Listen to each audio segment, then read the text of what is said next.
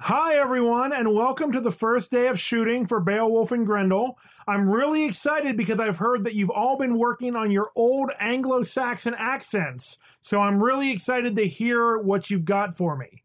Oh, I'm so glad to hear you say that. I've been practicing in front of the mirror. Oh yeah, I've been practicing my accent for Royal Maid number 2. I say, I don't quite understand this thrall position, but I will do my best with the character, I suppose. Oh yeah, I totally got this pagan witch down. My God, this is gonna be epic.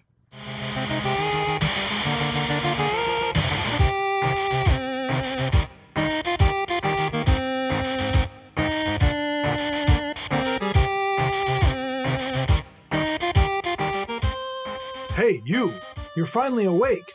Welcome to Swords and Satire, the podcast where we turn low fantasy into high art. I'm your dungeon manager, Jamie Mokel, here with my heroic co-hosts. My name is Jack Olander, a Christian monk who apparently has rabies. Don't know how that happened. Maybe you were bit by a squirrel? I was bit by the Lord. Oh, God.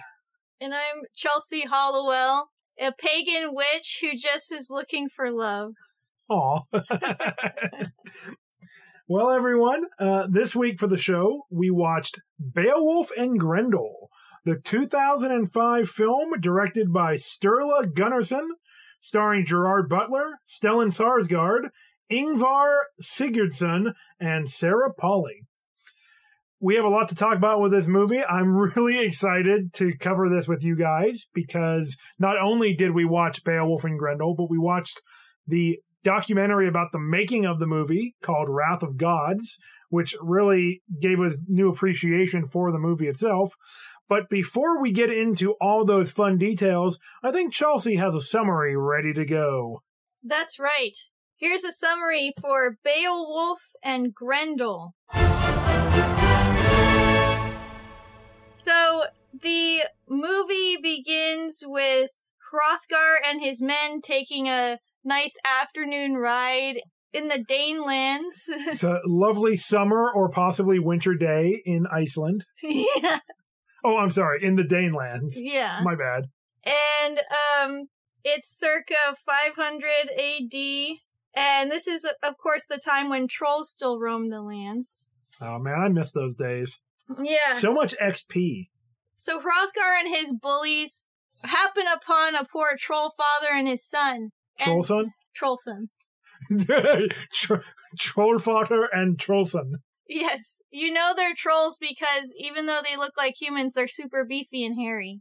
Yeah, oh, dude, even the kid has like a beard that I would be very jealous of. Yeah. So, and by would be, I mean was. We got to see it firsthand. The trolls didn't do anything to those Danish humans. And they just fucking killed that father for being a troll. Cold-blooded. And the boy was hiding. Hrothgar saw him but decided to spare him. And that's what spelled his doom. Well, I mean, not his doom. As a good king. Oh, sure. But I mean, he survives. Grendel just kills all of his people. Yeah, so Jamie's jumping the gun a little bit here. But, Sorry. So, cut to 20 years later or something like that. Grendel's all grown up and he's making some trouble for Hrothgar and his hall. And he just decides to seek revenge for the death of his father and starts killing all of Hrothgar's warriors because he's super swole. Basically like a gorilla. So yeah, nobody can really stand up to him, especially if they're passed out drunk. Yeah, that's like the worst time to fight is when you're passed out drunk, I imagine. Yeah, so Beowulf and his men hear of Hrothgar's troubles and make their way to the Danelands from Geatland to try to help rid them of this scourge. They have a few run-ins with Grendel where he's toying with them, kind of, dissing them, peeing on the beer hall. He totally yeets those geets. There you go. And they have a few run-ins. They try to retaliate and smash Grendel's father's skull that he keeps in the cave as a memento. Dick move. Brecca? Yeah. No, it wasn't Brecca. It was the other guy. Okay.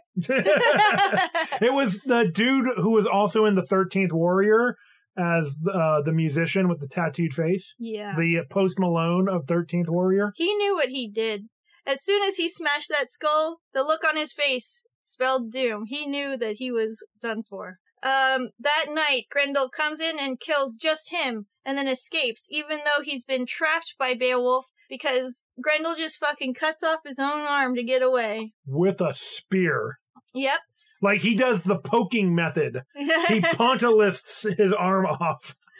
So he runs to the sea, and this is the first time we get to see his mother as she, well, maybe we realize now that it's his mother because she's a sea hag, and she had been trying to grab people earlier in the movie to bring them down under the water to a watery death, a watery grave, as it were. One of the worst types of deaths or graves. And we didn't know what was attacking people, and we find out it was Grendel's mother. And so she carries him to her sea cave home to die peacefully. And he's earned that. Beowulf wants to make sure Grendel is no more. So he makes his way to the sea cave, follows the trail of blood, and finds the dead body there and is attacked by Grendel's mother. He's not able to use his sword in the fight, but he finds another one conveniently staked into the sand and draws it out and just slashes her across the belly, winning the fight. It was kind of a short-lived moment. And this is when Beowulf finds out that Grendel had his own son, and his son comes to try to fight Beowulf, and Beowulf is just like, nah. Yeah, he's done enough troll killing for one afternoon. And I guess he hasn't even... Well, no, he killed the sea hag. He didn't technically kill Grendel. It was like... I guess he gets the assist on that one. Yeah, and we find out that the local witch, Selma, was the mother of Grendel's son. They had gotten it on at some point before. And a scene that we are unfortunately shown in horrific detail. Yeah, they didn't need to fucking do that. Anyway, it's like, for all the hardship they went through filming this movie, couldn't they have just cut that scene? Like, that would have saved them like $70,000 of shooting. And our ice. Yeah.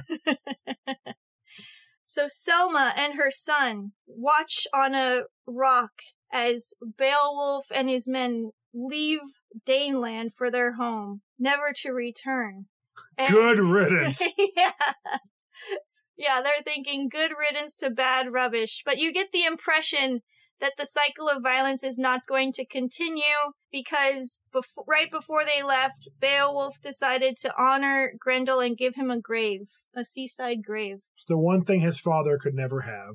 And that's it for your summary. Excellent.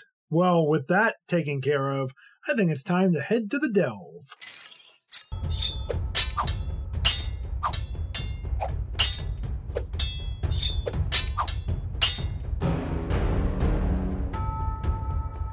This is the delve, where we venture deep into the themes, scenes, lore, and making of, especially making of for this movie, Beowulf and Grendel. So, do we want to talk a little bit about the lore? I so want to talk about the lore because I'm pretty familiar with the poem that this is based on and some of the other like film versions. So I'm super excited to get into this movie. Why don't you start it off for us then? So yeah, I mean, this movie is based on the epic poem Beowulf, which is the oldest piece of Anglo-Saxon literature, which basically makes it more or less the oldest piece of English writing that we have. I mean, very old English, but... Was it that it was recorded in the 8th century, but it's from the 6th century? I think that sounds right. I'm not great at remembering dates. It's something along those lines, Something though. like that, and it was recorded later because the Viking culture was an oral tradition. Right. And the story itself has been Christianized, which is a common thing that is, especially back at this time period or around this time period, something that was done to stories. They put this overlay of either commentary. It was kind of like editorializing for the time. Whoever was recording this stuff, usually monks and stuff, who were Christians and literate, would make alterations to the story. And a lot of times they don't really track very well, like within the internal logic. So they might refer to a culture that was not actually Christianized at that time, that had not learned of Christianity yet or had been converted yet, and say that they were Christians, even though that, from a historical point of view, that would be impossible.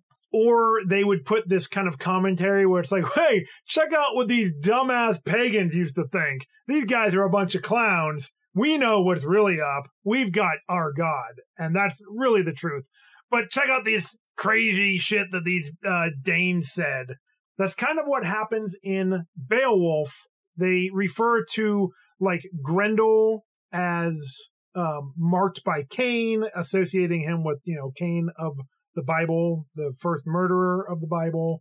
And they kind of make reference to that at the end of this movie in a scene that I really like, where one of the Skaldic characters is trying to kind of create a epic poem out of what they've done. And one of the other characters is just like, what the fuck are you talking about? None of what you're saying makes any sense. This is crazy. Like, we're all murderers. Why are you saying that he's so bad? And all this stuff. It's like, okay, I really appreciated that. But so what this movie does is kind of adapts parts of the story while also creating a sympathetic perspective for Grendel, giving us a little bit more backstory about the character. We see his father being killed, for example. Yeah, in the poem, he just hated hearing the merrymaking. The humans were disturbing his existence.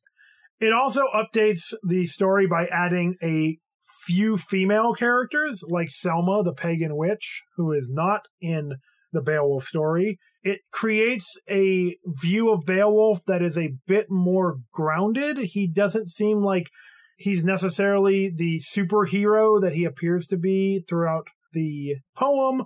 A major change I felt was that in the movie, Beowulf kills Grendel's mother, or the sea hag, using a sword, and that is something in the epic poem that never actually works. Weapons always fail Beowulf in the story, and he ends up having to use his bare hands and his wits to conquer his foes. Yeah, there's some kind of message of purity there, where it's more on even terms with a natural force that he's fighting. Right. It's a rejection of technology of the time.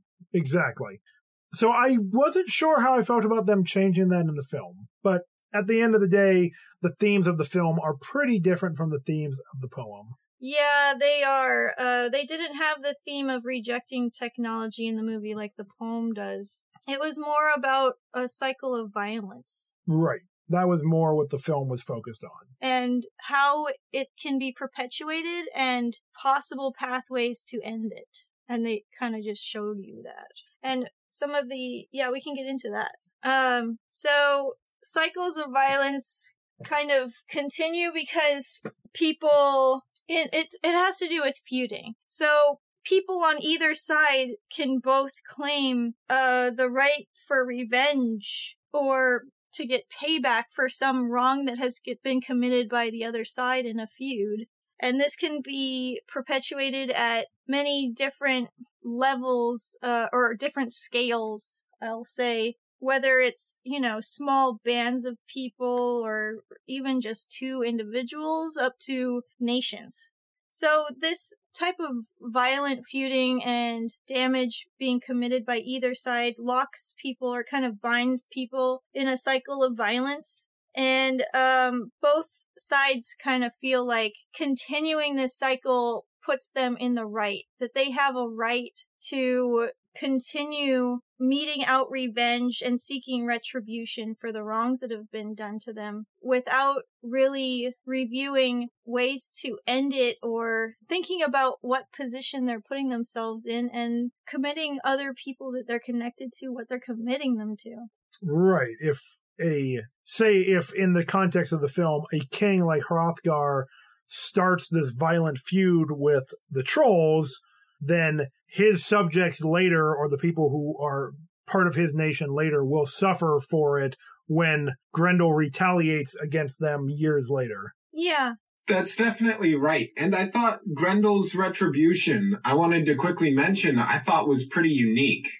Because when Hrothgar killed his father with a band of other Vikings, Hrothgar was the only person in that raiding group that saw Grendel dangling off the edge of the cliff. And when he decided to spare him, it seemed like Grendel, to a degree, was going to spare Hrothgar in turn, even though he was seeking out revenge on Hrothgar for the death of his dad. So it appears that Grendel had some sort of interesting troll honor. Yeah, and we see that later when that one Geat who's with Beowulf, who smashes Grendel's father's skull, when Grendel retaliates, he only comes to seek revenge against that one man and then tries to escape. He doesn't try to fight or harm, kill, at least, anybody else who didn't do him wrong. Yeah, Grendel is definitely acting in a way that he thinks is equivalent to what has happened to him. He is doing something in retaliation, like Chelsea was saying. And that's keeping in the tradition of bringing in Christian ideas into this epic, because the idea of an eye for an eye, it comes from the Bible. And there is also the Wergild in Norse cultures where a death has to be repaid with a death, and, like paid for like. Well, is it a death or is it a repayment of some kind? I guess that's true. A lot of times it was literally a gold price for a life. Every life had a gold piece value or a gold weight value. Okay, yeah, maybe gold or other goods of some kind, maybe livestock, maybe sometimes it might be exchanging somebody in the family of the person who did the killing over to the other family to replace the loss they had. True, yeah. But so that person becomes a member of the other family who lost their kin. Right. Wergild literally means man price, or man gold, but yeah. Yeah. It can be worked out differently. It's just the way that we use money in different types of exchange and currency. It's very interesting that a society would adopt those rules. Speaking of societal rules, to tie it back to Grendel a little bit, and his idea of perhaps some sort of honorable retribution, he got this idea, assumedly from his dad. It doesn't seem like his mom talks, right? Yeah. Yeah, it's not clear. Yeah, maybe they can communicate in some way, but we don't see that in the film. Screeching. Classic. Yes. Grendel can speak, just very simple words. Yes, or a little more complex when he's speaking in whatever foreign language he speaks. The subtitles just say foreign language, so we, say what you will about that. But it seemed like Grendel had some sort of, at least very basic understanding of social graces. Because when the scene happens that Chelsea mentioned, where Grendel comes to Hrothgar's mead hall, and the warriors are waiting for him inside, he kind of knows that something is up. He can smell it. He has a great sense of smell. He decides to piss on the door, because he thinks it would be a funny joke. And you have to kind of understand that that's not a nice thing to do in order to make a funny by doing it on purpose. Yeah, and then the next day we see the Vikings having to scrub up the troll urine from the threshold. Yes, it makes me wonder, and I kind of would have liked to have known a bit more of the lore, though I doubt we ever will, on how Grendel or Grendel's dad knew so much about, etiquette for interacting with other people, how they made their clothing and stuff, and, designed their house. There's interior decorating and stuff like that. There must be some sort of society they've lived in or been in relation with. Well, Grendel seems to be wearing old tatters of, chainmail that he probably took from Vikings that he killed, and probably scraps of tunic or trousers that he just pilfered from whoever he was killing. Yeah, it's true. But he also speaks that foreign language. True. Yeah. It's probably English or something. Yeah. And Selma is able to understand him, the pagan witch. Yeah, Grendel seems to be repeating the same words over and over again, and then Selma is translating it in full sentences. So maybe it's something in his tone or pattern of speaking that she's able to translate. I don't know. That part was a little the way that was shot was a little confusing. They're related to Wookiees. Yeah. Could be that, yeah. Cyrilwook? Yeah. Yeah. They're both on the fringes of society, and they kind of have a camaraderie through their outsiderness. Right. Now, I was going to mention when we were talking earlier about retribution and the escalation of violence, Selma tells Beowulf point blank, she's a seer. She's cast bones. She claims to know the future. She knows when Grendel will die, when Beowulf will die. She says that if Beowulf kills Grendel, the Danes will suffer for it. Yeah. Now, that might not be a prediction of the future. That might be knowing what she knows, having given birth to Grendel's son, that the cycle of violence will continue. But that is an important message, I think, of the film, that she is saying to us, the audience, that the escalation of violence will often only be met with greater violence. Yeah, and when we were watching the film, I kind of thought that it was also a message about the destruction of nature.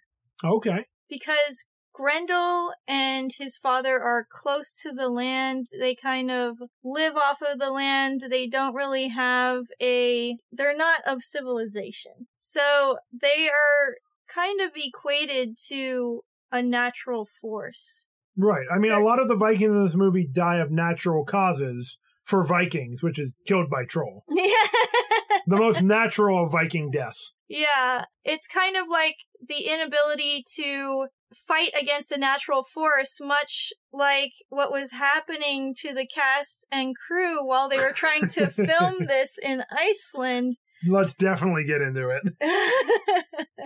So you can see why that crept into the theme of the movie, because they were having to deal with all kinds of trials and trepidations during filming. In the fall in Iceland, they filmed in September and October. Oof. And they had been planning on filming in the summer, but delays in pre-production and particularly financing kept them from being able to start sooner. You know, I just figured it out, though. At first I was like, oh man, it's too bad that these guys didn't have Thor's blessing.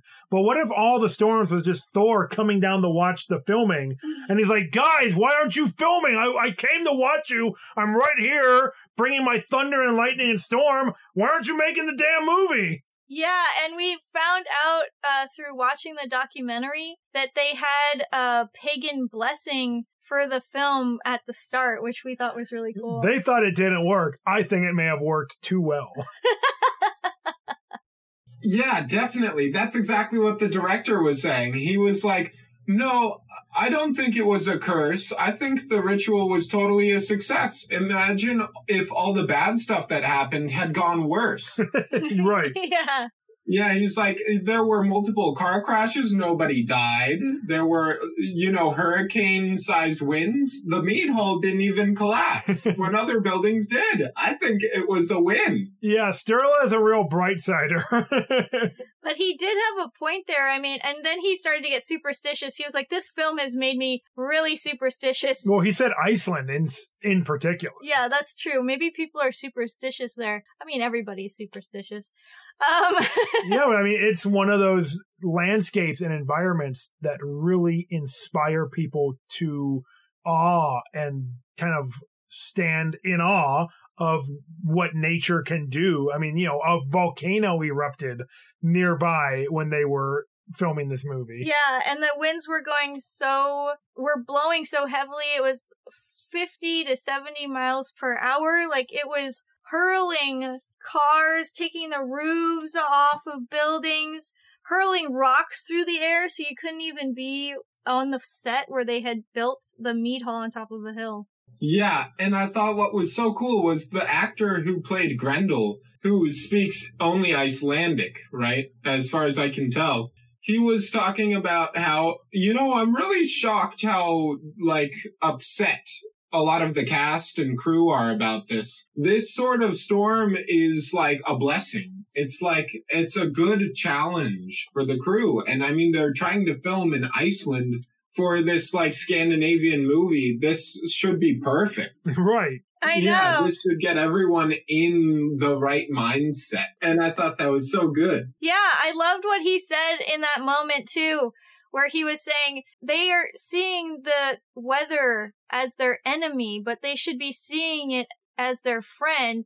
If you start out by thinking that the elements are your enemy, then you've already lost. Yeah. And I was just like, yes, that is so great. Yeah, and it really fits well with the theme of the movie, too. And Chelsea, your point about Grendel being a force of nature. Yeah. And I think that they drew upon their real world challenges of dealing with all of these natural forces to kind of have Grendel embody that in the film. And they are shown a path out of this cycle of violence too. And it's when Beowulf listens to Selma, who's also close to the land and understands it, much like the actor who, as Jack was saying, the actor who played Grendel did, that you need to learn from your challenges and your mistakes. And she tells him that, did you learn nothing from Hrothgar's plight? Right. And after she kind of points that out to Beowulf, he realizes that if he doesn't want retribution to be brought down on himself, he needs to honor his enemy and see him as a friend and give him a burial and mourn for him as a friend. And so, in a way, he makes peace with the natural forces of the land. Yes, definitely. I thought that was a really cool transformation for Beowulf. Going from this guy who was kind of upset with the situation and kind of just wanting to get it over with as quick as possible, to being this guy who really appreciated everything around him and was super honoring and respecting of all this sacred tradition and land around him. I thought that was really cool because in the documentary, it seemed that the actor for Beowulf, Gerard Butler, went through the exact same transformation. Yeah. Yeah, I really did.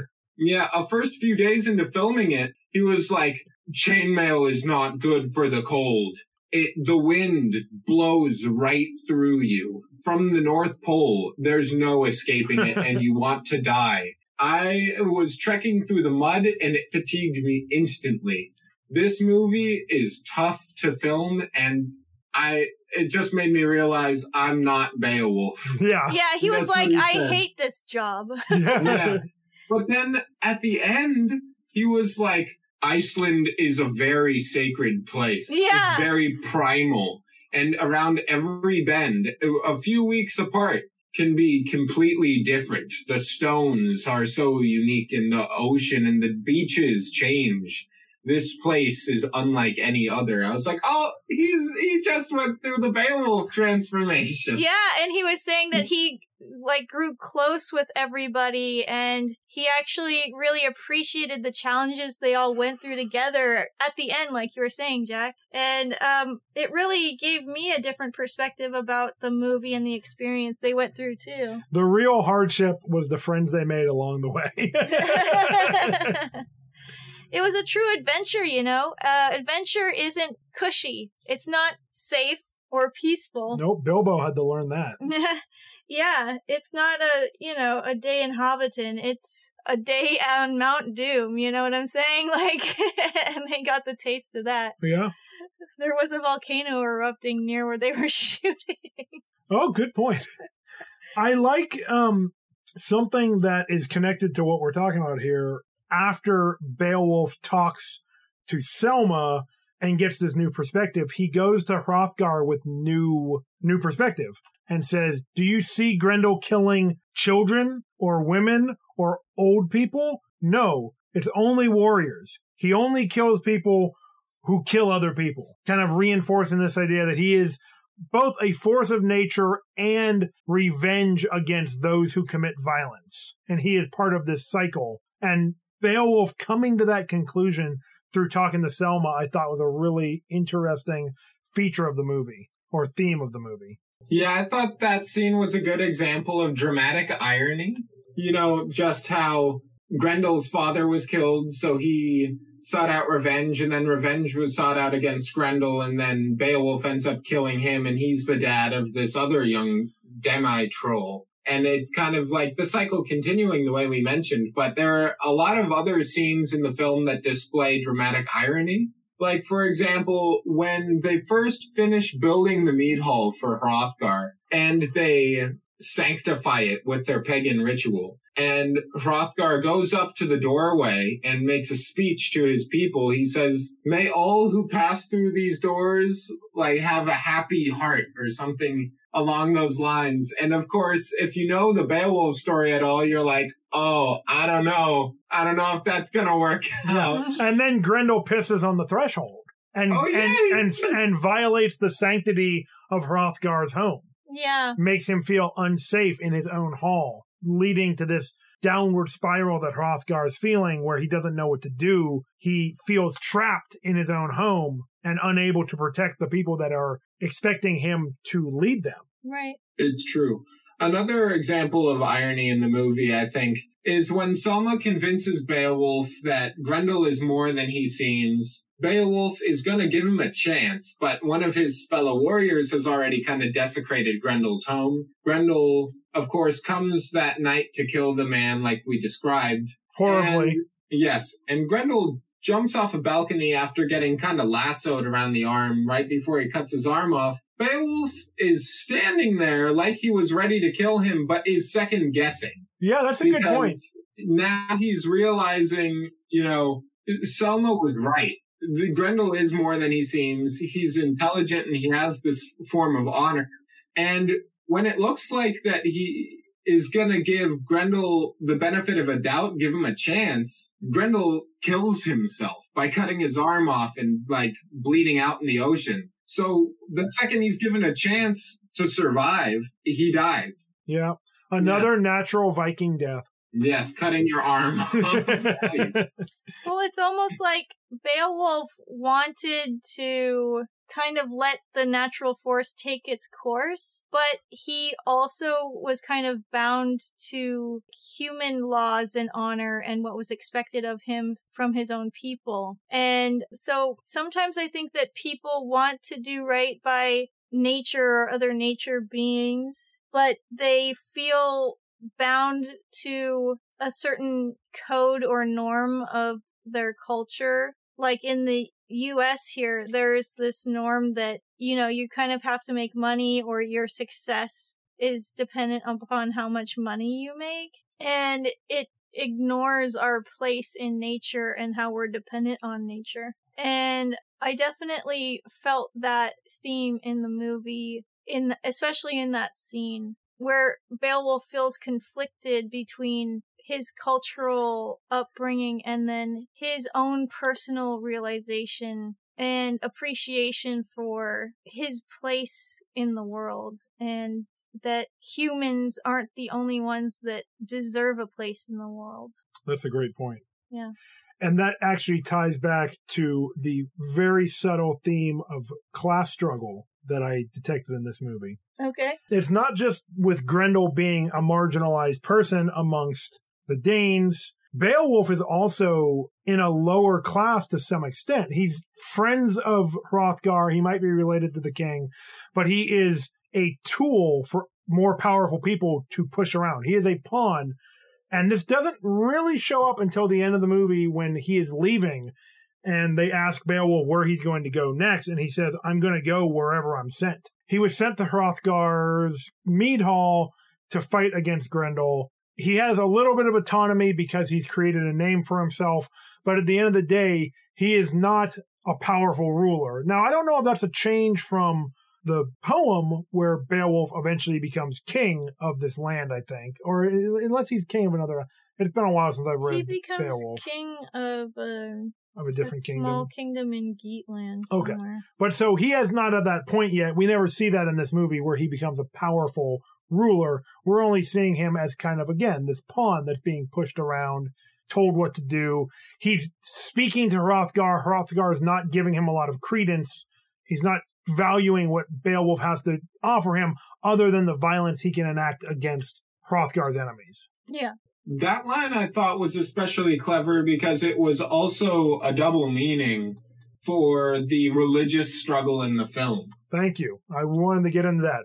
Let's talk about it. Yes. Well, no surprise because we've already mentioned it. And it's a theme in every Viking show or movie, is the Christianization of the pagans. Yes. And in this film, they start losing hope against the troll Grendel a lot, and their faith in the gods is shaken to its core, and a complete lunatic Irish monk is there who foams at the mouth. He's so passionate about Jesus, and he passes out mid-sentence. Hey, have you heard the good news? Oh, yeah. Oh, I've heard it. Okay, good. Yeah. And, you know, I obviously love when we Christians are portrayed like that. Yes, I'm sure you love it as much as I love how pagans are often portrayed in media that casts us as serial killers and cultists. Yeah, classic. So, well, I think kind of both of those are actually portrayed in this film. Yeah, I don't think the movie takes a strong stance one way or the other. Which I appreciate quite a bit. And I think one of the coolest parts about it is King Hrothgar at one point himself gets baptized in Christianity. And he walks around wearing a cross and Thor's hammer. And he's like, I'll take all the help I can get. I thought that was clever. Yeah. And then he's kind of worried about it a little bit because it seems like, in general, he's pretty weary of the gods. Because he often wants their blessing, but he's like, I have no idea if I get their blessing, if it's going to be a good thing or a bad thing. Because we keep praying and bad stuff keeps happening. Much like the issues that happened during the filming of the movie. Yeah, exactly. And a lot of the times during the filming, they kept being like, oh, it feels like a troll has actually cursed our production. Yeah, with the weather, with hurricane winds and just violent storms coming through when it was just clear and beautiful the day before, and them being locked out of being able to work at all. I can see why they thought that. Yeah.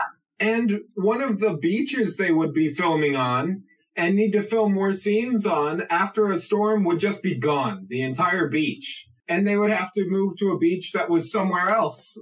Yeah, that was crazy. That's wild. Yeah, the sheer force of nature, as we have said repeatedly, really was highlighted not only in the themes of the film, but in the creation of the film as well. Yeah. Yes, Jamie told me once never to piss off a druid because this is what happened. That's right. More on that for our patrons in our bonus episode. Nice. Yes, I love it. So I'm glad you mentioned the religious aspect for another reason, because it goes back to the themes we're talking about. Something that's important that happens, Father Brendan, who's the Christian monk, feels that he's safe from Grendel because God is protecting him. And there's the scene where Grendel comes and pisses on the threshold. Just before he does that, Brendan is praying, and Grendel comes up behind him and kind of sniffs him and then walks away. And Brendan feels like, oh, I was protected by God. We kind of get the sense that the real reason is that Brendan wasn't violent. So that's why, as a non-warrior, Grendel doesn't bother hurting him. But after Grendel is killed, when the Sea Hag comes to exact revenge on Hrothgar's people, she spares no one. She kills Father Brendan immediately as soon as she walks up to him. So we now see how the violence that was originally only killing warriors is now spilling over and hurting people who are not connected to the war in any way. So we're seeing how violence in war often goes and hurts people other than the warriors that are fighting that war. Yeah. Yeah, she fucking balked Father Brendan, dude. He was stumbling out of the mead hall, drunk as a skunk, and then she just, walks past him, does a wild swing of her arm just off to the side, not even really looking, and his head just 180s the wrong direction. Yeah, I was just like, whoa, it's going down. The only issue I take with what you've said is that I think he was drunk as a monk. Holy Toledo. Well, guys, do we want to say anything else about the content of the film? Oh, maybe one thing. in addition to the monk that is a little wacky, we have talked about the character Selma a little bit, and she is a woman with very strong beliefs. Beliefs so strong, they got her kind of kicked out of society, right? One of her abilities that allows her to see the way that people die made people kind of weary of her, and they pushed her away. But she kind of lived a very long, difficult life full of turmoil. Well, the other reason she was kicked out of society is that people thought she killed her husband, who was like a king or something. Oh, yeah, that's right. I forgot about that. Or maybe he wasn't a king, because if he was a king and she killed him, she'd probably be dead. He was like a wealthy landowner. There we go. But her character was a little confusing because she was kind of supposed to be an oracle who didn't want to talk about prophecy a lot, which I thought was interesting because she clearly had very strong opinions and didn't want to share them. So Beowulf would go to her pretty often and be like, hey, you clearly don't want me to kill Grendel. Do you want to, pitch an argument why I shouldn't do it? And she's just like, no matter what I say, it won't change the way he dies. And I'm just like, oh, you're so BM.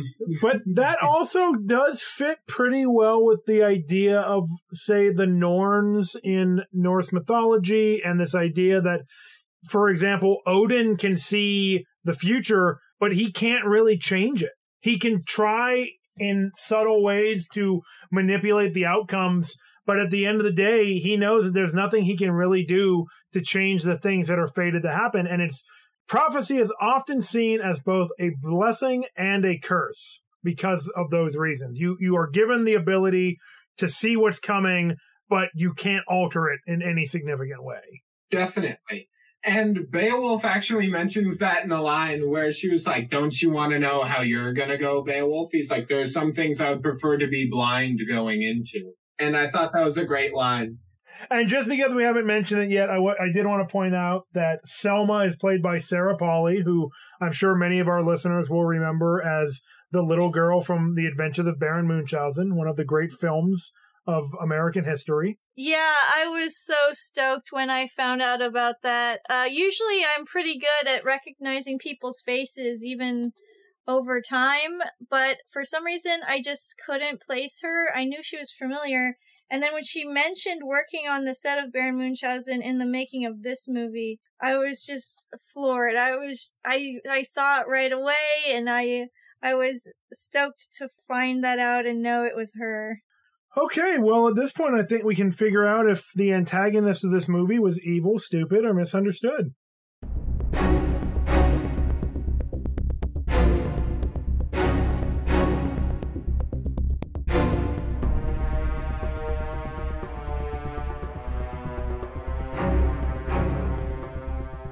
So this is evil, stupid, or misunderstood, the part of the show where we take a look at the antagonist and determine if they were misunderstood, or maybe they were evil, or maybe just stupid. So guys, let's talk about Grendel. I don't think he's the villain of the movie. I think that the villain of the movie is lack of communication. Yeah, lack of communication and misunderstanding. It's kind of a recurring villain in our podcast and many movies, but it actually kind of is interesting how it's formed a cinematic universe, I think. How society is the villain. I'm not surprised. And systemic violence that's meted out against the unempowered or the disenfranchised fringe groups. Like the trolls in this movie. Good point. I think society really is the villain here. Yeah. And society's stupid. We already know that, so. We've established that in earlier episodes. Yeah. I'd say stupid and misunderstood, for sure. I mean, I think sometimes evil. Yeah. That's society for you. When society lets itself be led down dark paths by charismatic but otherwise weak and cowardly leaders, we get the types of results that we saw in this movie. I mean, look at Hrothgar. He kind of sees himself as this strong, powerful figure, but the reality is he's just as lost as anybody else. And if anything, him having the power to deal out death sentences only negatively impacts the people around him. Yeah. I mean, what stronger class sentiment and narrative could we have than this film? Mm-hmm. When cycles of violence are perpetuated because people are blindly and perhaps stupidly just moving forward without questioning the status quo, it's pretty stupid and can be evil. But it's often based on a misunderstanding by those people of the power structures around them. Right. Or by the inability, because of systemic violence and such, of them to fight back against it in any meaningful way. I mean, Beowulf was supposed to be kind of beloved by Hrothgar, right? But Hrothgar wouldn't even listen to him. Why would he listen to his common soldiers? Right. It was a rigged game from the start. You know, he had to ring-a-ding do it to him. But I think it's about time for us to head into the smithy.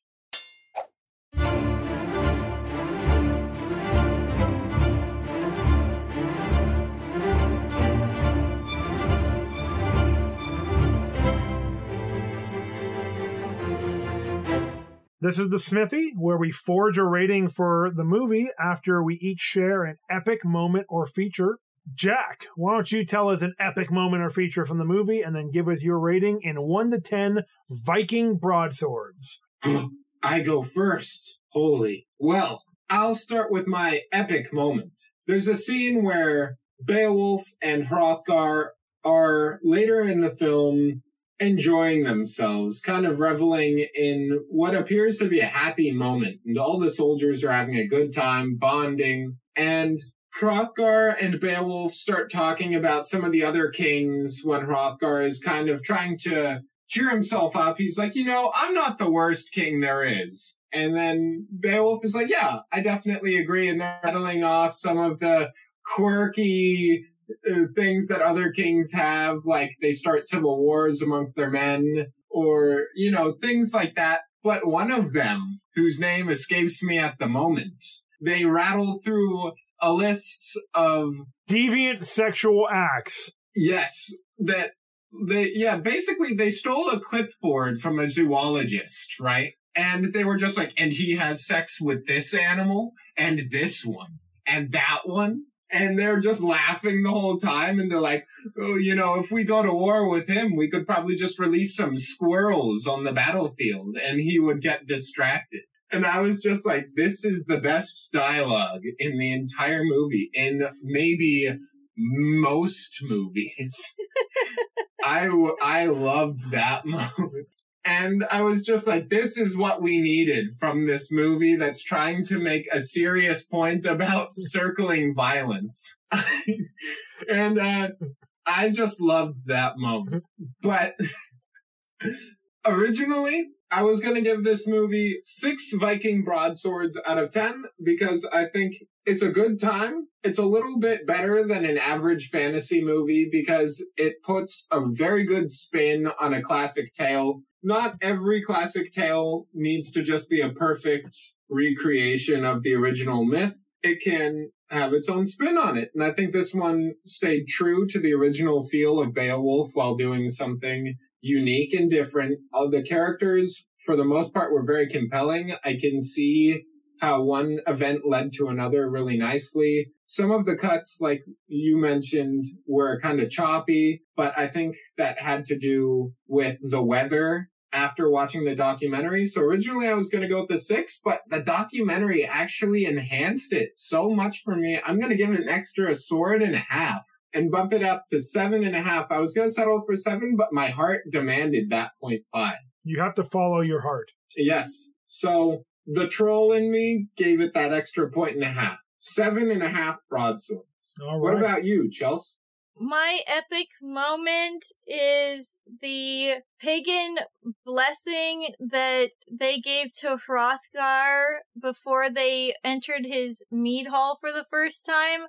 I love seeing that in the film and them portraying a simple pagan ceremony that looked like it would, to me, be close to what they might have really done, which was just blessing somebody with a bowl. Today it would be water, but in the past, they would have used blood for sure as a type of consecration.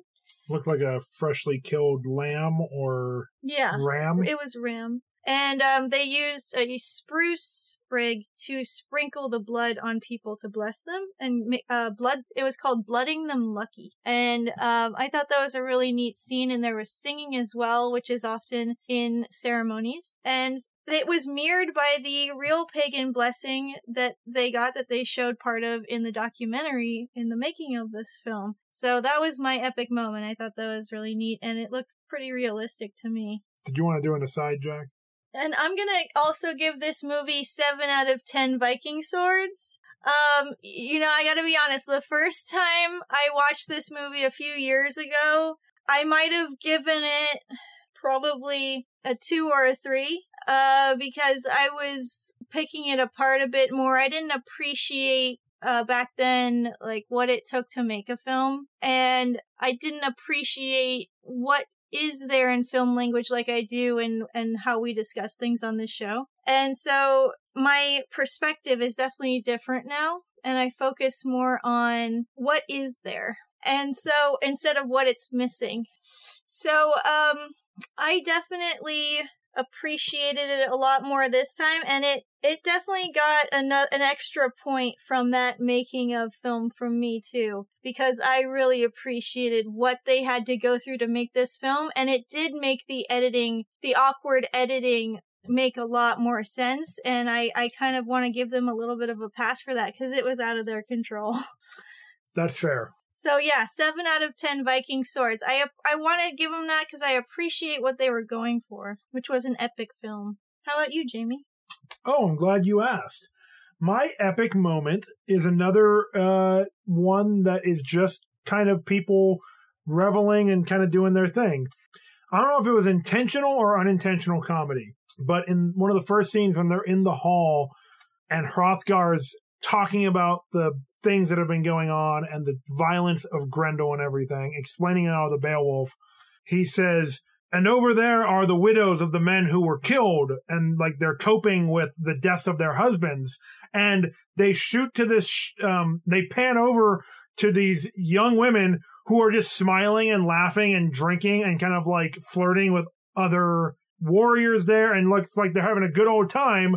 And I was like, wow, they really got over the violent deaths of their husbands very quickly. I mean, I guess that's that Viking fatalism that I talked about in the How to Train Your Dragon episode. Like, they were just so happy that their husbands went to Valhalla that they had no qualms with just moving on and looking for love again. So, again, I don't know if that was an intentional bit of comedy or just a little bit that I got out of it, but that was definitely one of my favorite moments of the movie. You guys, I think we're always in lockstep with a lot of these movies. I was going to give this movie a 6 until we watched the documentary, and that pushed it up to a 7 for sure. These folks busted their asses, fought against God and logic and reason and probably common decency to create this movie to bestow upon us like a gift. Before Gerard Butler was known as the great Greek king Leonidas. Yeah. Before Stellan Skarsgård was the scientist in Thor, we had this movie bringing together this mad vision of Sturla Gunnarsson, who just used his unending optimism, which I will admit is sometimes a bit overbearing for some people. But from him, I just had to watch him in that documentary and go, fuck it, man. Like, get on with your crazy self. Make that goddamn movie. You made the shit out of that movie. And while we were watching, I was like, man, these edits are bad. And I really thought that that was going to bring down my rating. But now that I know why the edits must have been so bad, I'm giving it a pass. 7 Viking swords. Locked, signed, sealed, and plunged into the shoulder of a troll, even though that was a spear. Wow. That's all I can say about this movie. It's just wow. Yeah. Why don't we head over to the bounty board?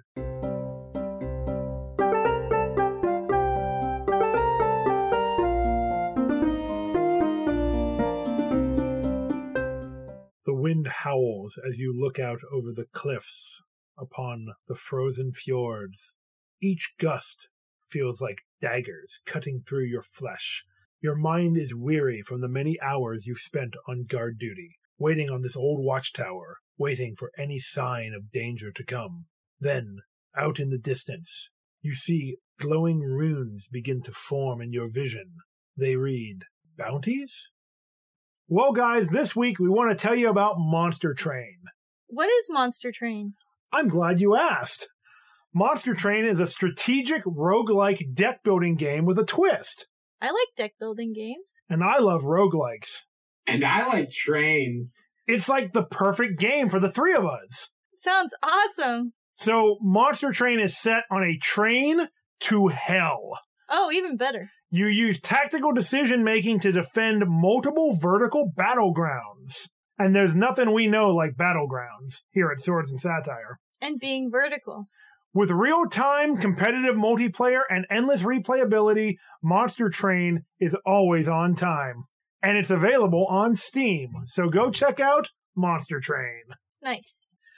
We'd also like to give a shout-out to our bestest of friends and newest of patrons, Mickey Marin and Casey Cannon, for supporting us on Patreon and getting access to all of the sweet exclusive content that patrons can get for supporting us. Yeah, thanks, guys. We hope you're enjoying it so far. Yeah. We love you. We do. We three. And if you want to help support the show, head on over to Patreon/Swords and Satire. Check out all the awesome proficiencies you can earn for supporting us and get access to all the sweet bonus content, like special episodes and backer-only polls, so you can help decide what movies we watch. That's right. All right, are you guys ready to rewrite some history? You know it. Oh, yeah.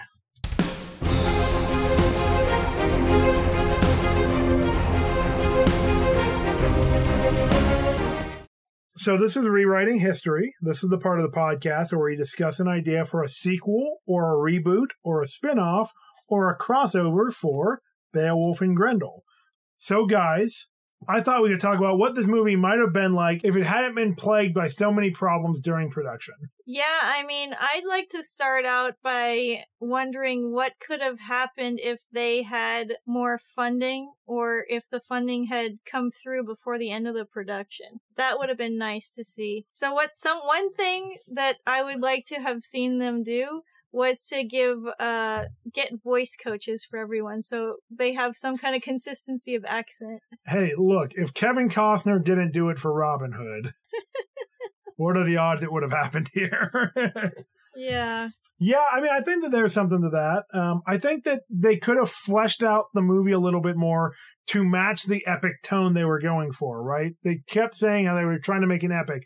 And in a lot of ways they did, but this is a short epic at an hour and 40 minutes. One of the greatest epic stories of all time, Lord of the Rings, how do they make it seem epic? Countless hours of walking and landscape. And they had some pretty wild changing landscape around them. They could have been filming those brutal storms, adding those scenes. You don't even need to pay actors for that. Yeah. Just get Thor's help.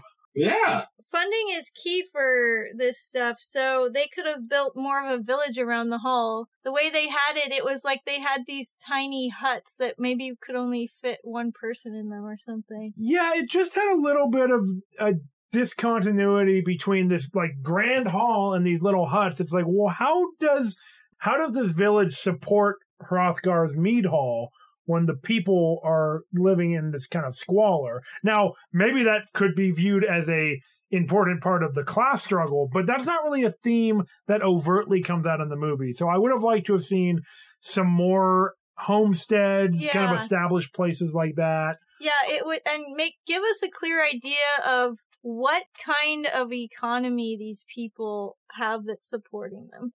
Are they pastoralists? Do they have different herds that they keep and that's their primary commodity? Are they beer farmers? Honey keepers, for mead and honey. Very important. What did I say? Beekeepers. I like honey keepers too. That's great. In the scene where they were coming to the realization that Grendel only kills warriors and spares the farmers and stuff, it might have been neat if, with all these homesteads in the movie, they could have had a section of the film where they realize they have no warriors, they're defenseless against the trolls, so last minute they decide to form like a farmer's militia, and then Grendel, like at one point, some of the militiamen notice Grendel, and Grendel can clearly see they're just like tunicked people with pitchforks, and he ignores them. Ooh, I like that. Yeah, and so they're just like, what the heck is happening here? I'd also like to get in a few more scenes that establish Selma and give her a little bit more weight in the movie, get to know her a little bit more. She seems very shoehorned into the movie in some ways. Yeah. She kind of like just disappears for a while. I get that she's living on the outskirts of society, but that doesn't really get established until after we've seen her a few times. It just seems very slapdash. Yeah, I just want to say she talks about people visiting her. I would have liked to have seen one or two of those visits. It could have just been a few minutes of screen time. Well, we saw one of the visits. Well, yeah. I would have liked to have that replaced. And we're talking about where, like, this really uncomfortable scene between her and Grendel. I don't even want to describe it. And it's really unnecessary. They didn't have to have it at all. It doesn't add anything to the film. She could have just told Beowulf what happened, or they didn't have to have that be part of the story.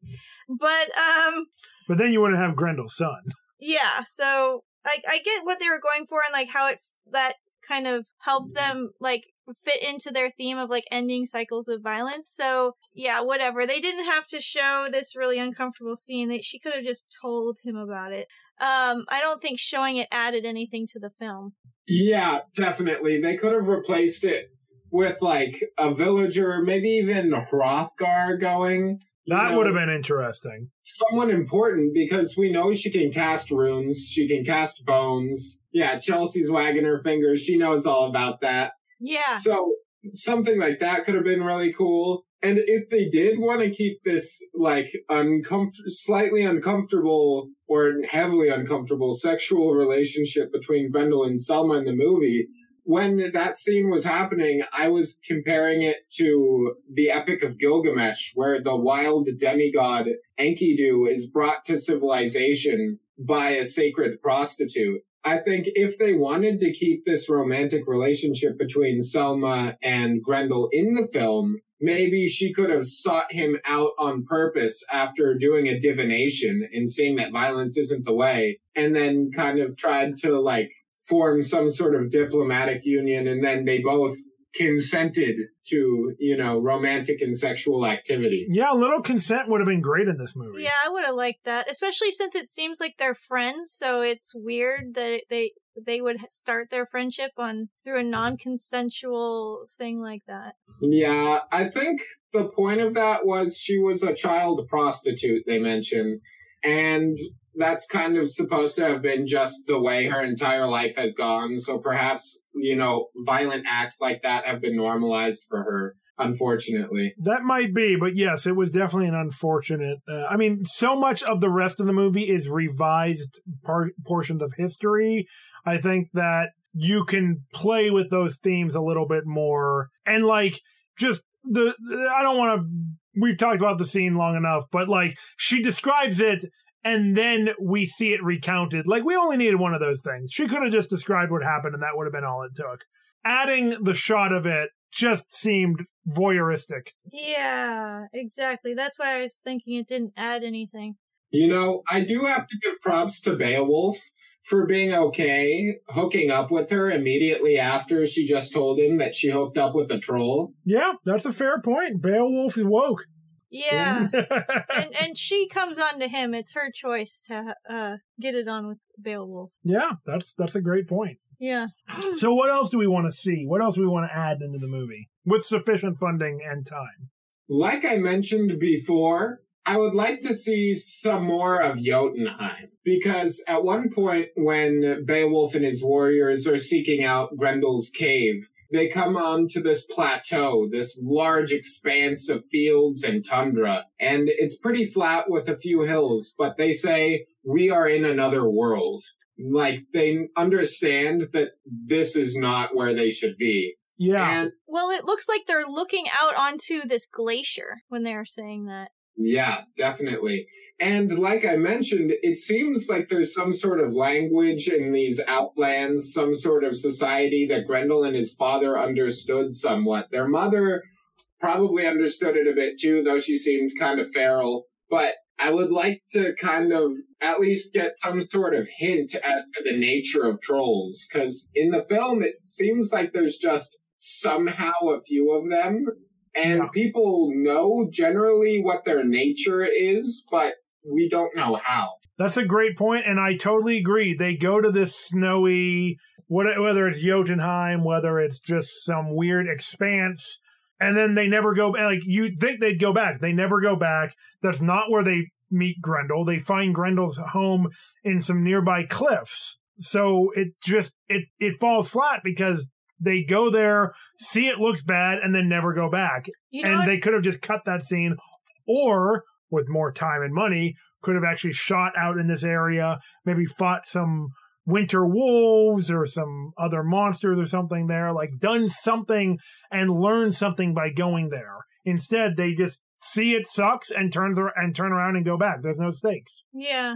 I would have loved a scene, and it would kind of have to change the arrangement of scenes in the film, but a scene where Selma takes Beowulf back to the cliff where they met up with Grendel the first time and they kind of cussed each other out. And there's actually a scene where the three of them speak together. And Beowulf is like, I kind of understand that you were wronged, and I think you have a sense of nobility. And I can respect that from one warrior to another, or something like that. But, like, this isn't gonna go well. Kind of alluding to the fact that, like, he's aware of this cycle of violence. He's like, we gotta just call it here. And Grendel maybe somewhat takes that to heart. And Beowulf thinks that he's kind of soothed things over. And that's why when they get back to the hall, they're celebrating a little bit more. They have that bonding scene.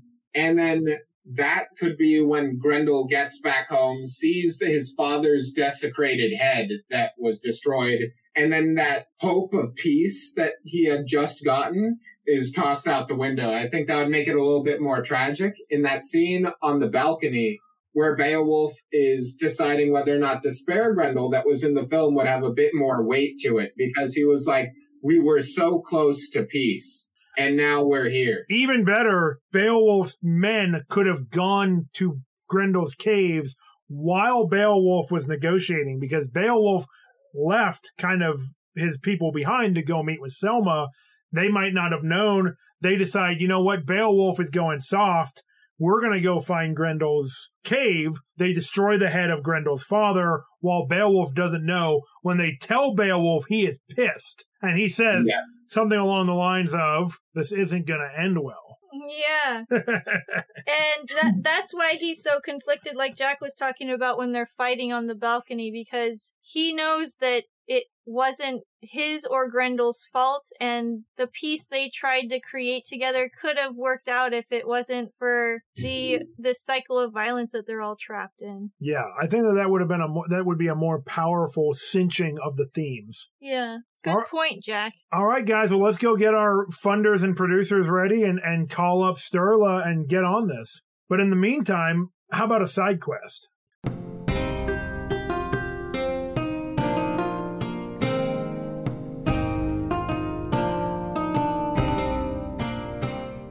This is the side quest where we suggest another piece of fantasy media that you can check out after you've watched Beowulf and Grendel and the documentary Wrath of Gods. So guys, when we're talking about Iceland as this unforgiving force of nature that you have to either understand and appreciate and work with, or disregard and feel the wrath of, I couldn't help but think of one of my all-time favorite board games, Spirit Island.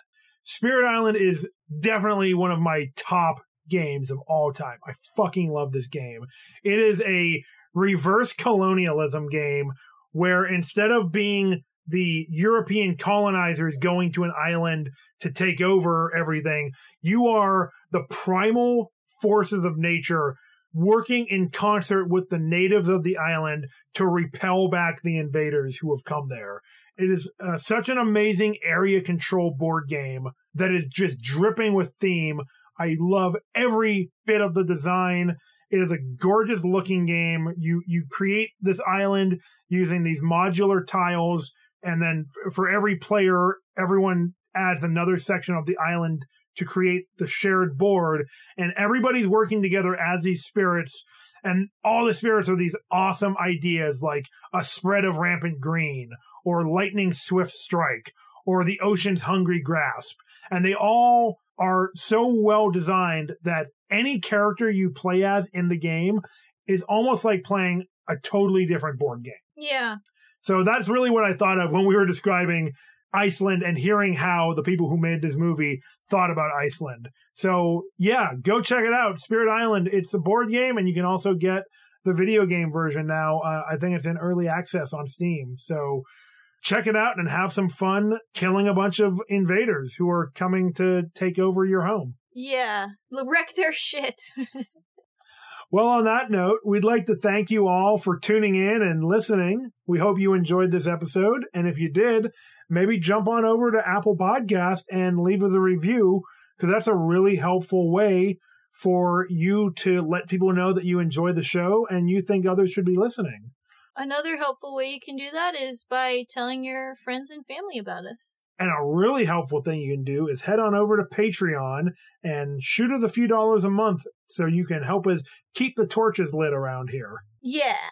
Make sure to follow us on Instagram and Twitter, and join our Facebook group so you can see the memes that we design every week to go along with the movie. And tune in next time when we talk about another fantasy film that is super fun and awesome. But until then, Hail Crom! Crom!